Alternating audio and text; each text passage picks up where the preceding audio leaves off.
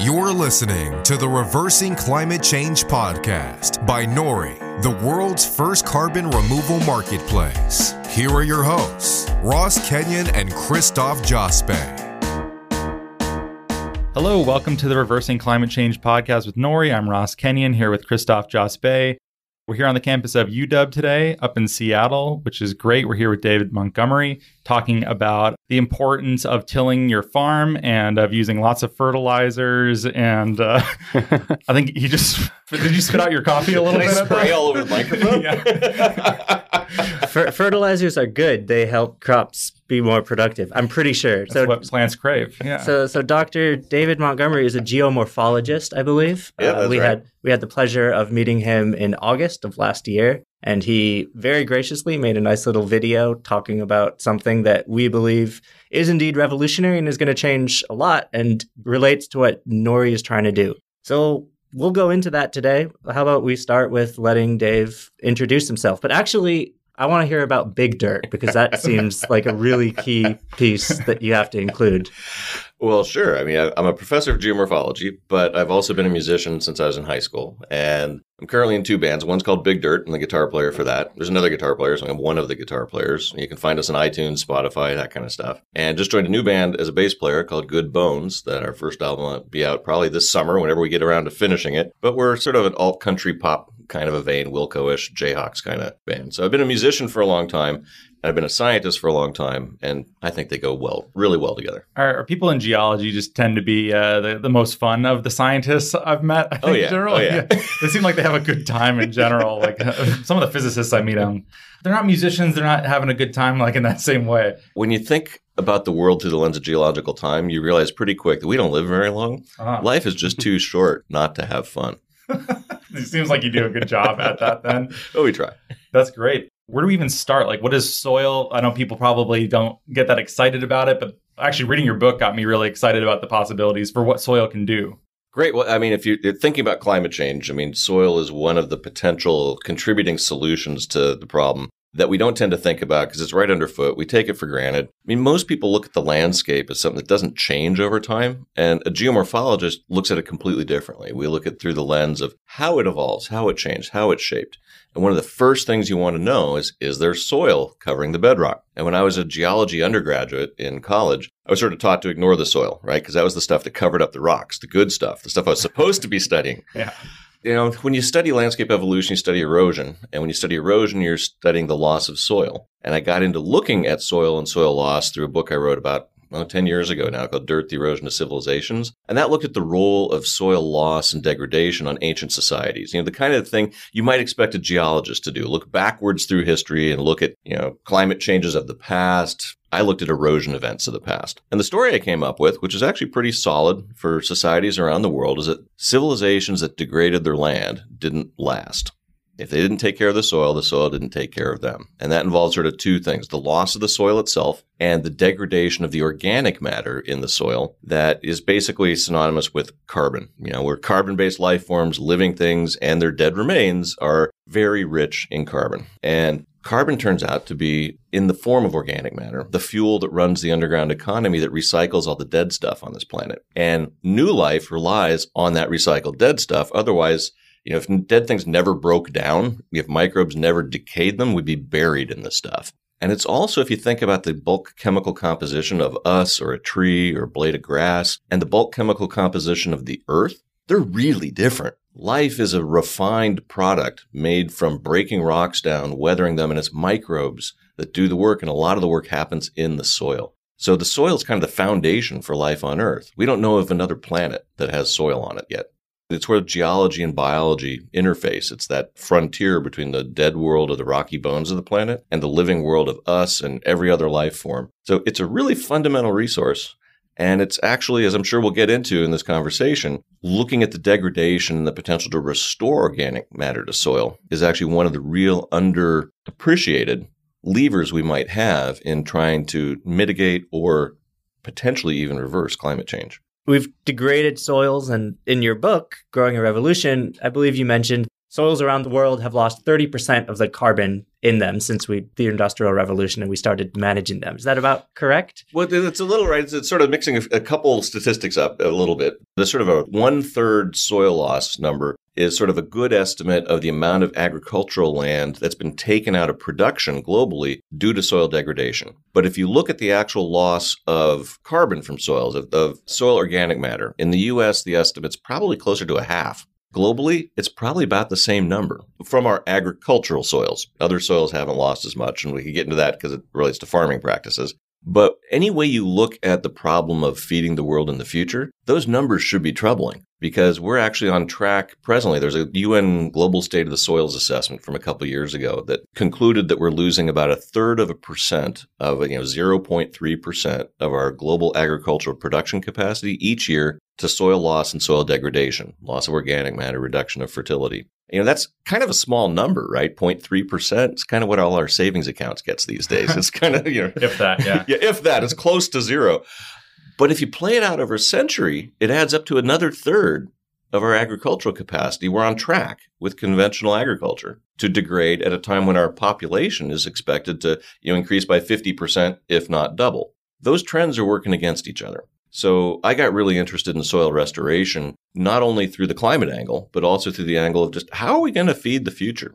How are we going to avoid the fate of the past civilizations that I documented in the Dirt book? Because we can't afford to repeat that globally. There's various motivations for thinking about soil restoration, which is how I got into visiting the farmers whose stories I tell in the new book.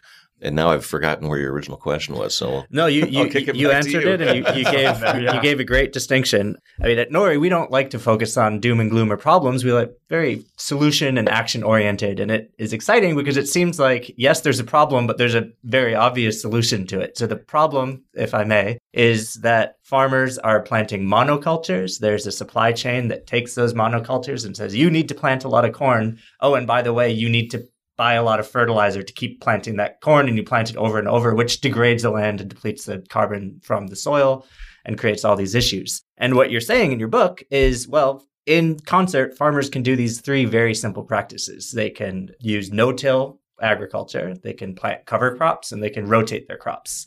Someone's been studying, huh? Right? Yeah. That's... I mean, yeah, that's the recipe, though. Yeah, I read the Spark Notes, not the book.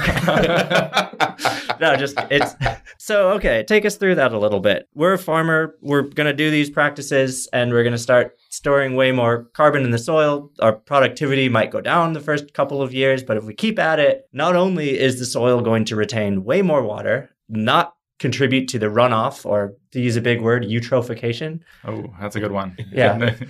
And that's when you have like too much fertilizer that then fertilizes the water and creates algal blooms. You can't see this, but I literally just gave Christoph a wedgie. Yeah. Nerd alert.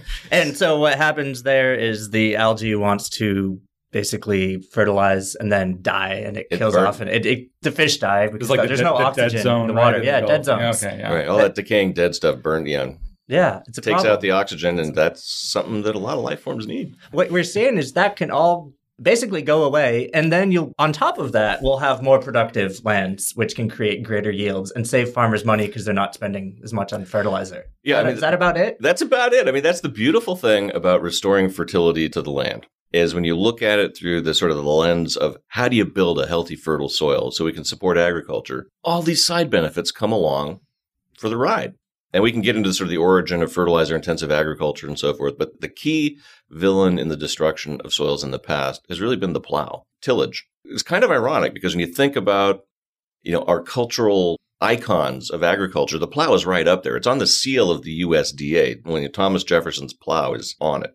And no-till agriculture was really not practiced for a long time or in many parts of the world for a very simple reason. Plowing is really good weed control. And if there's something farmers don't like, it's weeds. They want their crop to be the one that's really healthy and thriving. The other sort of components of that recipe of, doing no-till, planting cover crops, doing a diverse rotation, 2 of those 3 were discovered independently by cultures around the world and got integrated into traditional practices, cover crops, planting legumes along with crops. That was done on a regular basis all over the world long before we knew about the bacteria and the roots of the plants that were fixing nitrogen from the atmosphere and basically manufacturing fertilizer in the root zone of the plants. Those practices were adopted because they worked to support fertility. But when you till the soil, when you're breaking up the mycorrhizal fungi, you're disturbing the soil life, that affects the structure of the soil, which affects its water holding capacity. It helps to accelerate the breakdown of the organic matter that's feeding all the microbes that turn out to be central to supporting the health of the plants, whether it's a crop or in a natural grassland or forest. And we didn't know a lot of that stuff until fairly recently. But those traditional practices were used because they worked really well. But if you use it with the plow, with tillage, you gradually degrade the productive capacity of the land and you lose the soil itself. You can look at places like Syria and Libya today, where we have really good records of Roman tax records of high wheat yields back, thousands of years ago in places where there's no soil anymore. This process played out over the long run can really be damaging. But if you look at what those three things together, going to no-till, that's sort of the modern technology of no-till, and merging it with the ancient wisdom of cover crops and crop rotations, that's a recipe for building soil life, because you're not breaking it up and disturbing it. You're feeding it by giving it carbon, and you're essentially not just feeding the same plants. One of the big problems with monocultures is if you plant corn in the same field year after year, you just created a grocery store for things that eat corn. And if ecologically, that's going to promote pests and pathogens, which is what we saw happen with 20th century agriculture. After we went to fertilizer-intensive agriculture, we ended up needing more in the way of pesticides because of all the problems that came along with that. So when you turn it around with these three principles, it's sort of an ecological way to manage the soil that promotes the microbial life that could work for the farmer rather than the farmer working against that trend. And it turns out to save on diesel because you're not plowing so much. It saves on fertilizer. Once you build up the organic matter, your crop doesn't need as much fertilizer, and it reduces pesticide use. That all reduces off-site pollution. It allows the soil to store more water, which helps with climate resilience. And it puts carbon in the ground, which basically gets it out of the atmosphere. And it also is more profitable because if you're growing just as much food and you're spending less to do it, it's better for the bottom line on the farm. And that's what turned me into an optimist on all this, in visiting those farmers and growing a revolution.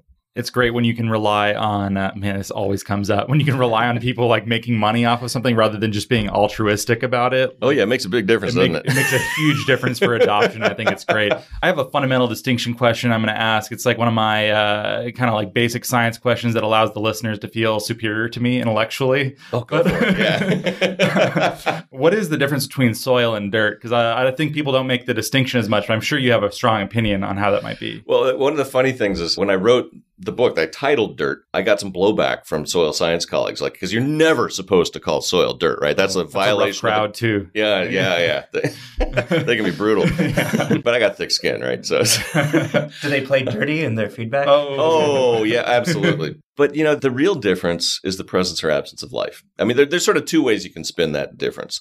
You look at a pile of sand; it's not soil. You look at sand that has mycorrhizal fungi and some dead stuff in it, and it's on its way to becoming soil. Literally that mix of biology and geology. The other way to look at dirt versus soil is that dirt is soil where you don't want it. It's out of place. And that's why I titled the book about soil erosion, Dirt, is that when you look at soil that's in a farm field, that's left on the field, is productive. It's where you want it. It's where it belongs. If it erodes and it ends up in a river silting in a reservoir, or it buries a house, or it basically is removed from where it's productive and put where you don't want it, that's dirt. Then it's dirt. Yeah. Okay. So there's sort of two ways to spin it. But, I would be dishonest if I told you I wasn't also just sort of having some fun and doing a little poke at soil scientists, because you're not supposed to call stuff dirt. Just never. No, never. It's a cardinal rule. So, and I'm not very good at following rules. So I had a little fun with that. Now you seem a little bit like a wild man. I bet you're fun at parties. I mean, we've also got the word revolution in your book, which means things are happening and things are changing dramatically. And that's great. Let's talk a little bit about some of the changes that you're seeing on the ground. Well, if you look at the adoption of no-till agriculture, back in the 1960s, there's hardly any in the United States. We're up to about maybe a third of our cropland is practiced with no-till. Cover crops are down at a few percent and catching up. Anyone who's driven through, any of the I states recognizes that corn and soy is still the dominant sort of rotation in the U.S. And I think I put it in the book. I think I said corn and soy is not a rotation. To actually have a diverse rotation, you need like 3 or 4 or more crops in it to actually trip up the bugs. And they deplete the same stuff and they have the same pests or no? It's just not enough to do more rotations. If you just have 1 or 2 crops that you're growing, pests will adapt to it. They'll figure it out. So if you have, say, like a corn borer and you grow a field of corn and you don't spray it, so you feed a few of them, And they reproduce, so they got some eggs in the soil, and some of those eggs will hatch out for the next year.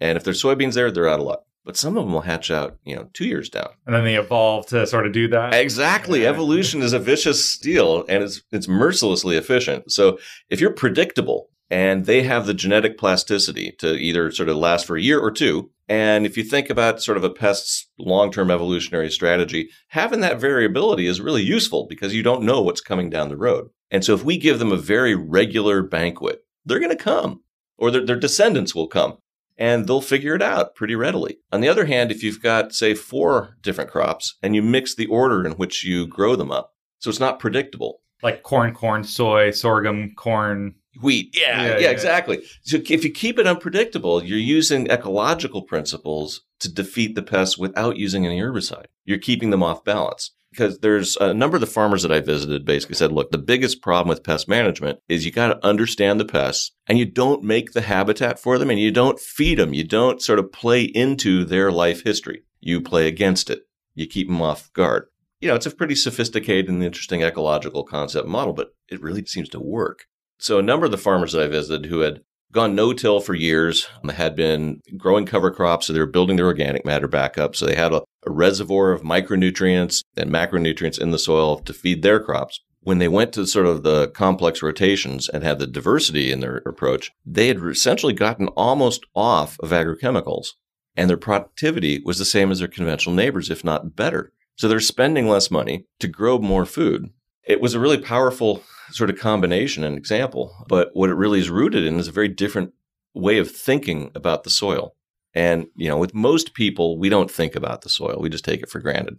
Farmers obviously think about the soil, but they've been trained to think about it as something to hold plants up, that you add the nutrients that you need to grow the plants, kind of like you would just in like a little, if you're trying to grow a seedling in my coffee cup and we had nothing but sand in there, well, the plant's going to need something else. They're going to need some nitrogen. They're going to need some micronutrients. So you could add stuff. You can grow plants hydroponically, right? Plenty of people in this town that do. What are you referring to? I didn't pick up on that reference. Yes, a new growing industry that's thriving in Washington State. Okay. And that's one of the reasons that the whole fertilizer-intensive approach to agriculture really was successful and evolved in the 20th century, is that we had already degraded our farmland to the point where you could get a response out of adding those additional elements. If you have, nitrogen-depleted soil, a zinc-depleted soil, and if you add those kind of things, it will help with your plants. If you have a healthy, fertile soil and you add fertilizer to it, you're just wasting your money because you don't get any yield boost. You don't get any benefit from it.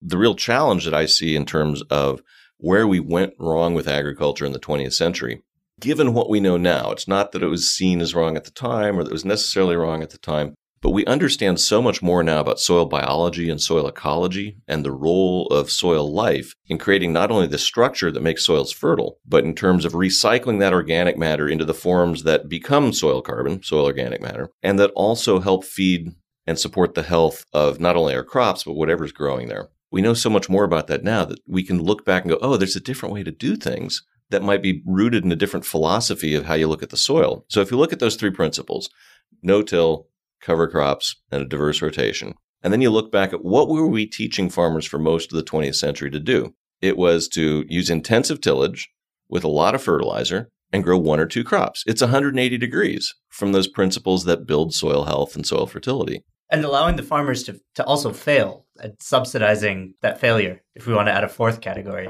Yeah, I was gonna ask. This seems so logical and it makes economic sense. I know it's a little bit difficult to transition for a couple of years, or so I've heard. What's stopping this from being only a third? Why isn't it not 90% or 100%? Well, just a third is no-till, but where you really get the benefit for building soil is adopting all 3 principles. So the 1/3 is just no-till. They're not doing the other 2. Exactly. Which gets a little soil carbon up there, but not really the effects that we'd like to see. Yeah, and if you look at the meta studies, the sort of the studies of studies that look at everybody who's looked at no-till and does it increase soil carbon, there's a huge range of answers you come up with because no-till is not the only sort of variable involved. If you do no-till and you then sell off all your crop stubble to the biofuel plant, you're not going to increase your soil carbon.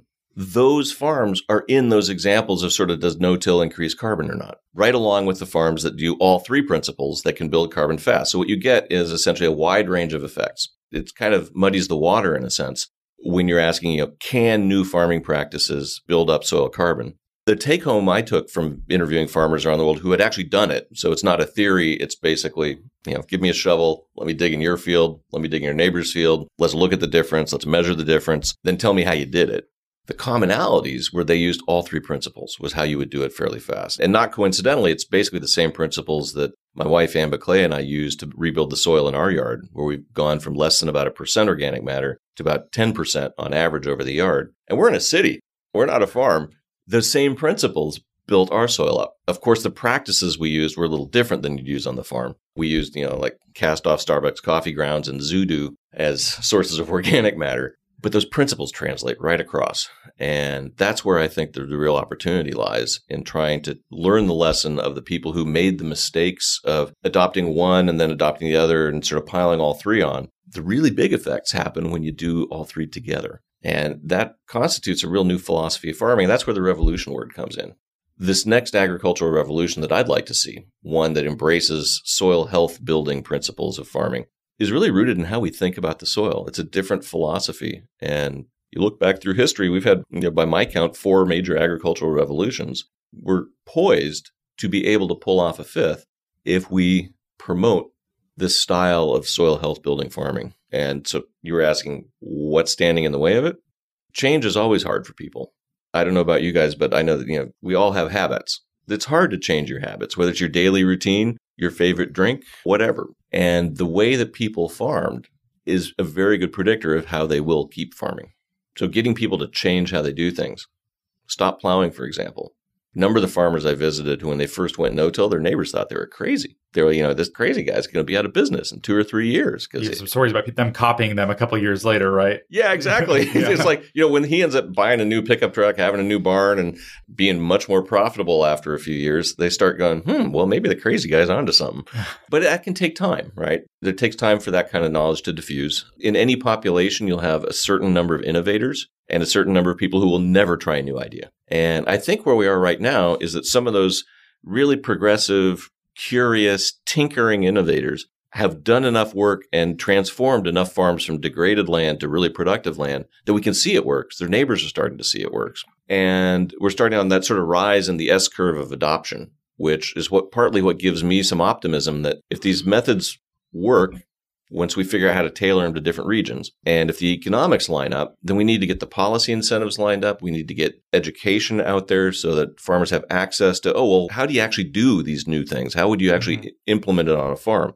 And getting demonstration farms so that they can see at the scale of a real farm, does this work and how do you do it, rather than on a small university plot in a greenhouse where they're not very convincing for your livelihood. Yeah, exactly. I mean, would you risk your whole farm based on some professor's experiment in their greenhouse? Right. You'd probably want to see it done at field scale when someone else's money is on the line. Sure. Right. And the proof is in the pudding at the end of the day. But what we're talking about... Do they call soil pudding? Do you guys do that? No, that would be mud. Oh, okay.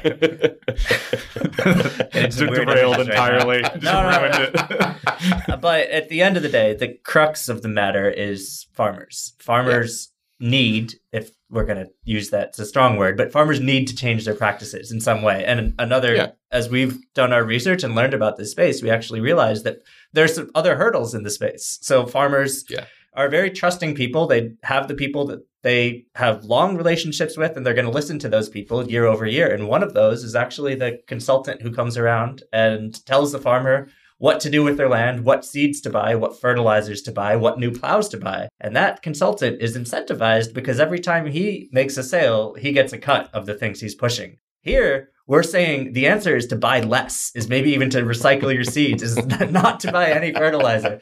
And so I wonder, in this whole calculus where we're changing the paradigm, ultimately empowering farmers to do more and incentivizing more farmers to get involved, how do you shift some of that dynamic where the seed companies and chemical companies have to lose somehow here, right? Or are they part of the solution too? They actually could be, but we can get back to that because when you look back to the last 50 or 60 years or so, from my perspective, what I've seen has happened to farmers in the developed world, at least, is that they've been sold a new way of farming, what we call conventional farming today, which is very intensive on oil inputs for your tractor, for plowing. It's very reliant on chemical inputs in terms of fertilizer and pesticides. The farmers don't get to set the prices for those things. The companies that supply them set the prices. And, over the last 50 years, the real average cost of that has not gone down. It's gone through the roof. Mm-hmm. It's become increasingly expensive to rely on those inputs. And farmers have been so good at coaxing yield out of fairly degraded soils that the price they receive for what they produce is fairly low in terms of historic terms. So they're squeezed in the middle. They don't set the price for their harvest either. It's kind of monopolized on either end. There's a few big companies that sell them stuff. There's a few big companies that buy their product from them. They're squeezed in the middle. And that's one of the drivers for the loss of family farms across North America and for why you look at the sort of the capitalization on a modern farm. And, as an academic geologist, I'm not used to thinking about activities that involve, loans of hundreds of thousands to millions of dollars. You go look at a modest to a fairly large size farm in North America, and there's a lot of money on the line every year, and the margins are really small. It's a business model that is kind of set up for the people in the middle to bear all the risk and to be at risk of failure. But when you look at the potential for change, I think there's a really powerful argument to be made that if there is a suite of practices that could be adopted, those are the kind of things a farmer can have control over. They can't control the price of fertilizer. They can't control the price they get for corn. They can control what they grow and how they grow it. So if they can mix up their practices in ways that reduce the expense that they have up front for all those inputs and yet maintain their yields, that's a better business model. And that's exactly where regenerative agriculture is going. And why I sort of look at it as something very different than the distinction between sort of conventional and organic agriculture that we usually talk about in the media. This is different. A lot of the farmers that I visited were conventional farmers who were still using some agrochemicals, but by adopting regenerative practices, they had so reduced the reliance on them that I started teasing them that they were organic-ish farmers. And, I'm sure some of them probably would have punched me out if I called them organic farmers because culturally, they just didn't want to do that. It was not them. They were never going to do that. But they liked the organic-ish label. One guy in particular basically said, I like signing checks on the back, not in the front. Yeah. They're not. When you all? Yeah. When you start the conversation with farmers about sort of, hey, have you thought about these new, quote, alternative practices? And you start by going, and you can spend less doing it and make more. That's an invitation to a conversation. If you start by saying, you really need to change your practices and I'm going to tell you how to do it, that's not an invitation to a conversation. I think that we've greatly undervalued in the 20th and early 21st century the ingenuity and creativity of our farmers. If we can define the sort of set of general practices and principles that if they reoriented around, they could do better themselves. Oh, and by the way, it would also help the environment and help the climate and help all kinds of other things. Feed the world. Feed the world, for example. Yeah, exactly. Small problems like that. If you start the conversation in a different way than sort of prescriptive, if you invite them to it and you show them examples that, hey, your neighbors have been doing this and it kind of works. And here's the why. And the challenge to you is to figure out how do you do this on your farm? The farmers I've talked to and met around the world in research at Growing Our Revolution, they were curious, they were smart, they were ingenious in terms of how to actually, they were building things that I wouldn't have any idea how to build. And they were clever in terms of how to ecologically sequence things when they started thinking that way. And we've basically, in modern conventional agriculture, tried to take a simple set of practices, plowing and fertilizing, and then having patented seeds that you can't sort of keep as a farmer, but they're expensive. We've basically tried the same. You if they're in your land and exactly. You didn't pay for them. Yeah, exactly. That's just like crazy, right? We've basically tried to take a single industrial model and apply it across the landscape indiscriminately. And that underutilizes the creativity of farmers. They know their land. Who knows their land better than farmers? So I was really excited about the idea of challenging farmers to think about how to adopt these new principles and tailor them to their region, their crops, their technological sophistication level. These principles worked on small subsistence farms in Africa to double or triple their yields. They worked on large farms in North America to maintain their yields while having their inputs or reducing it even more. The reason I sort of called the book Growing a Revolution is that adopting those principles in both organic and conventional agriculture around the world would actually revolutionize agriculture. And the amount of carbon we might be able to put back in the ground by doing that, to be frank, there's estimates are all over the map as to what it could add up to. But even on the small end of those estimates, they're big numbers. One of the problems here, too, is that maybe the USDA is not quite there yet for supporting this. They're probably more in the conventional mindset. And then there's I like to speak very conditionally, subjunctively.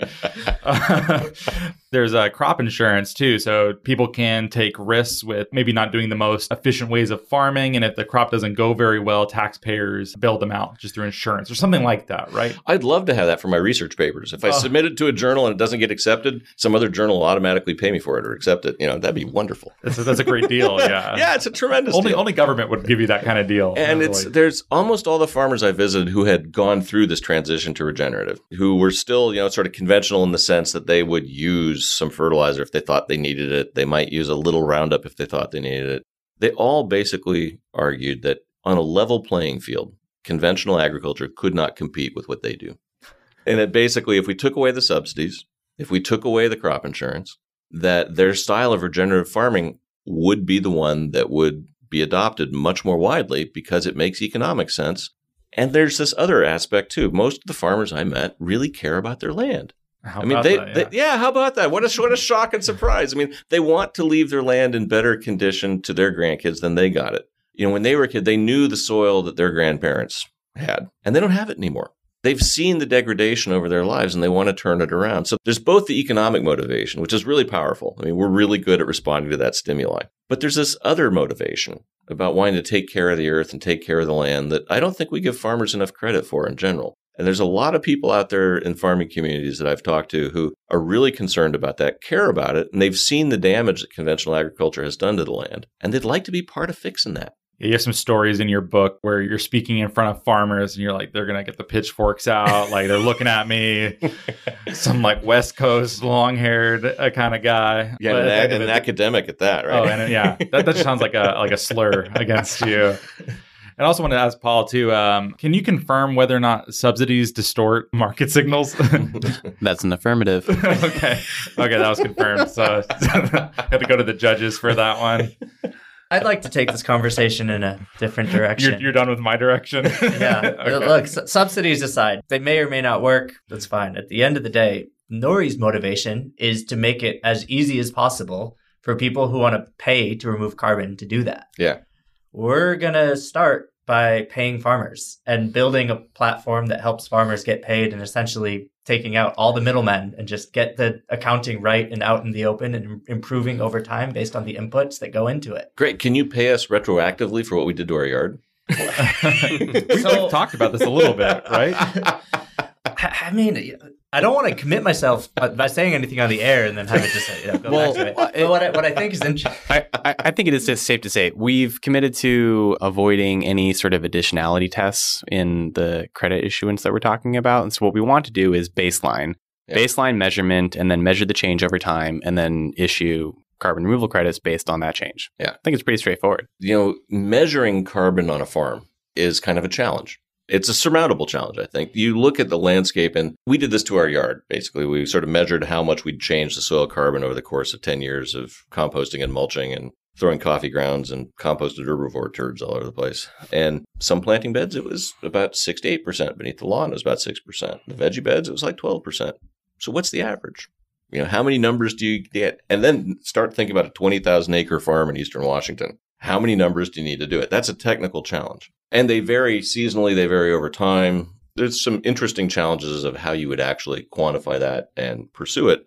The thing that I think is an interesting idea for how to go that you guys might want to think about in that regard is, could we basically incentivize the practices rather than the product? In other words, if you adopt all three of these principles of conservation agriculture, you're going to build your soil carbon up. It's going to happen.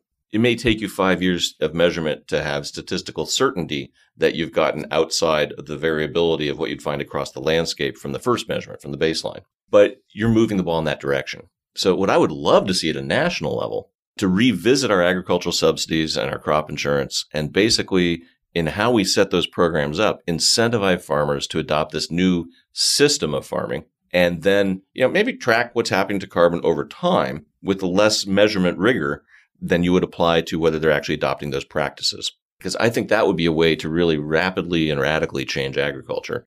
Of course, it means that you have to get Congress to do something, so it'll never happen. But that's changing farm subsidies, I think, is just like an impossible thing. No, it'll happen down the road. You think so? Oh yeah, I've seen big pushes among farming communities. People who've started to adopt these practices may start to push for that.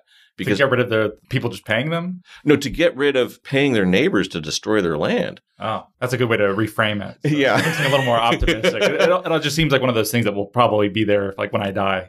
Oh, well, see, that's one of the advantages perhaps of being a geologist. If we can change the global agricultural system so that modern conventional agriculture becomes what I'm calling organic-ish agriculture, if we can do that over 30 years, that's fast. I may not still be alive then, but it'd still be fast. The political inertia in terms of the Farm Bill, it's a major challenge. But I think as more and more farmers realize that this is kind of in their economic best interest to actually reframe things so that they can be subsidized to build equity in their farms rather than mine equity out of their grandchildren's inheritance. If you have to have it one way or the other, I would take it that way. Yeah, exactly.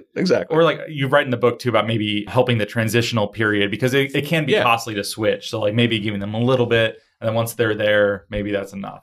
Yeah, I mean, if you look at it from a societal level, which presumably policy should be looked at from, one of the best investments we could make is in assisting farmers to make the transition to a lower input cost, equivalent yield, better profitability for the farmer style of agriculture. You could kind of view it almost as weaning them off of subsidies. If their soil can be rebuilt to health and fertility so that their land and their crops are resilient to things like that drought that will come the year with, the vicissitudes of market forces.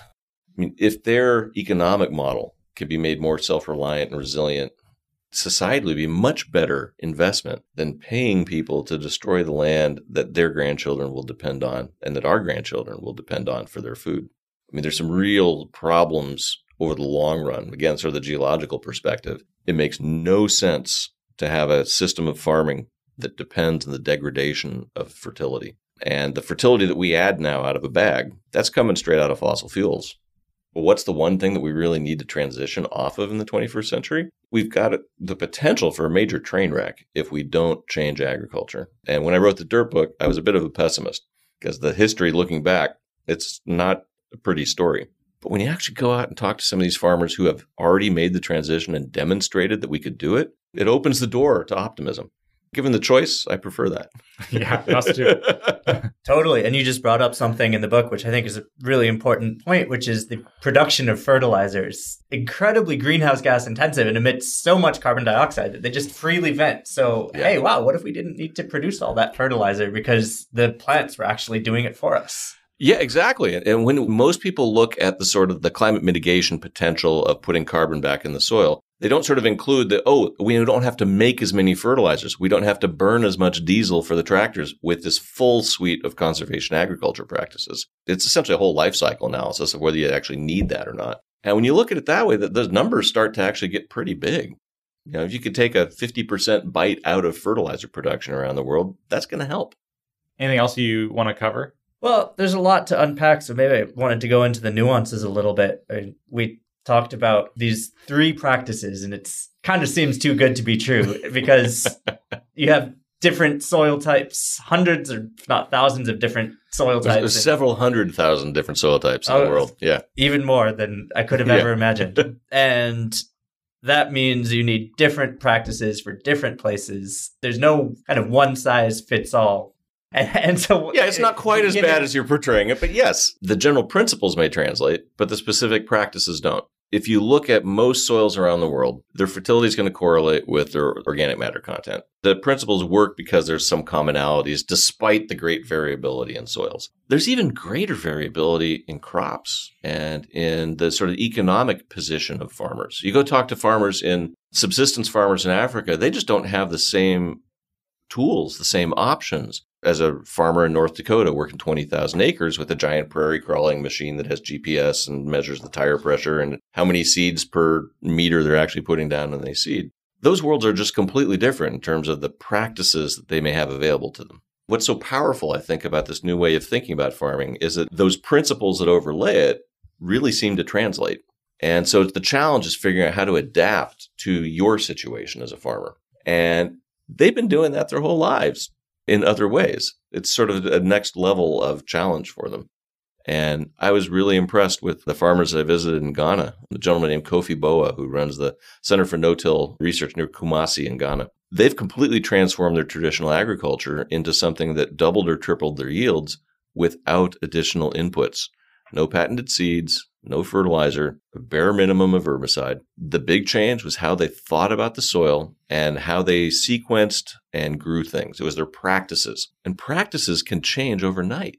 That's a question of changing our mind, of our thinking about how to do stuff. With assistance through the transition, it can help economically. But the real power of a different philosophy is that it's easy to adopt.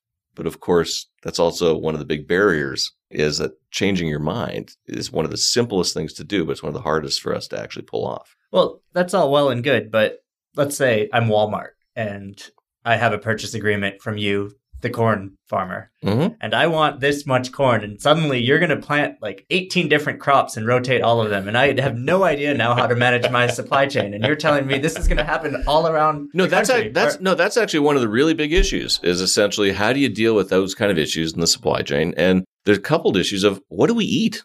What should we be eating? What's healthy for us to eat? There's a whole series of parallel questions embedded in the food system. And at what time of year and where from and all that kind of stuff. If you look across the sort of the vast area in the middle of North America, where a lot of it's planted in corn and soy, if you were to ask farmers to go, okay, now you need 4 crops. So what else, can you bring wheat that's only going to grow in some areas? Are you going to bring barley? One of the gentlemen I visited in his rotation was a really diverse cover crop. He was basically growing a prairie for one of his crops, and then he would basically let that decay to feed his next cash crop. But you have to have the ability to sell what they're growing for farmers to stay in business. That's another area where at the policy level, it would be really useful to see some change. Some of the most successful farmers who've gone regenerative have sort of what they call stacked enterprises on the farm, where they're not only growing crops, they're bringing livestock back in, they're growing chickens and eggs, they're keeping bees. They're going back to a style of farming that isn't rejecting modern technology, but it is much more similar to the kind of farm you would think of from that song that I at least learned in my childhood of Old MacDonald, when there used to be animals on farms. They like multiple income streams, and you keep bees and they fertilize, and you have all sorts of things going on there. Yep, and you let your cows graze off your crop stubble so they manure the fields, and then you're basically turning your cover crops into beef or into bacon. There's ways to essentially rethink the style of farming. The farming we know as modern conventional farming is a really recent invention. It may be really widespread, but you go back 100 years and it was not common. They just have monocultures and giant fields. Yeah, that were heavily fertilized and heavily pesticided and heavily tilled. I mean, you go back long enough and the sort of ideas of cover crops and crop rotations were central to farming, as were the integration of animal husbandry and cropping. And what we did in the 20th century is we took the animals off the farms. That got rid of a very powerful way to recycle organic matter through manure into forms that plants could take up to nourish the next generation of crops. I don't want to eat food that has manure involved in it, though. You guys are gross. Yeah, we didn't even talk about the safety concerns. Yeah, boy, you must be a big fan of biosolids then. No. I'd like to keep us on the optimistic note. So you think it's reasonable that by the year 2050, we can restore all the world's soils to have the amount of carbon and productivity that they had before we started messing them up? In all honesty, I don't think we'll do that by 2050, with the keyword being all. What I think we could do over the next few years, quite feasibly, is change the sign of what we're doing to the soil, change it from degradation to rebuilding soil. And I think we could make a lot of progress. We could reclaim a lot of land that's been taken out of agricultural production. And the bare minimum we need to do is draw the line and not lose any more in terms of our ability to produce food through soil degradation. The degree to which we can build soil back on top of that, that's great. I think we actually could go a long way towards that goal, but I don't think we'll get completely there by 2050. I don't think that's possible. Might we get there by 2100 or 2200? Yeah, I think we could. But what it'll require is this change in philosophy of farming and really embracing the new science that has come along in the last 50 to 80 years of soil ecology and understanding that as the basis for thinking about fertility. When I was trained in grad school, we were thinking about fertility as physics and chemistry. In the 20th century, we kind of forgot about the biology part. Not totally, but it didn't really make it into our agronomic philosophical foundation. We need to bring that back in. And if we do that, I think we really could change the world. If we could change conventional farming into this organic-ish style of farming, it would change the world. Most definitely for the better. Awesome. Sign us up. Nori wants to pay farmers to store carbon. Plain and simple. So let's do it. Yeah, that was great. Thanks for being on, Dave. That was very fun. Hey, no worries. It's fun to talk to you guys.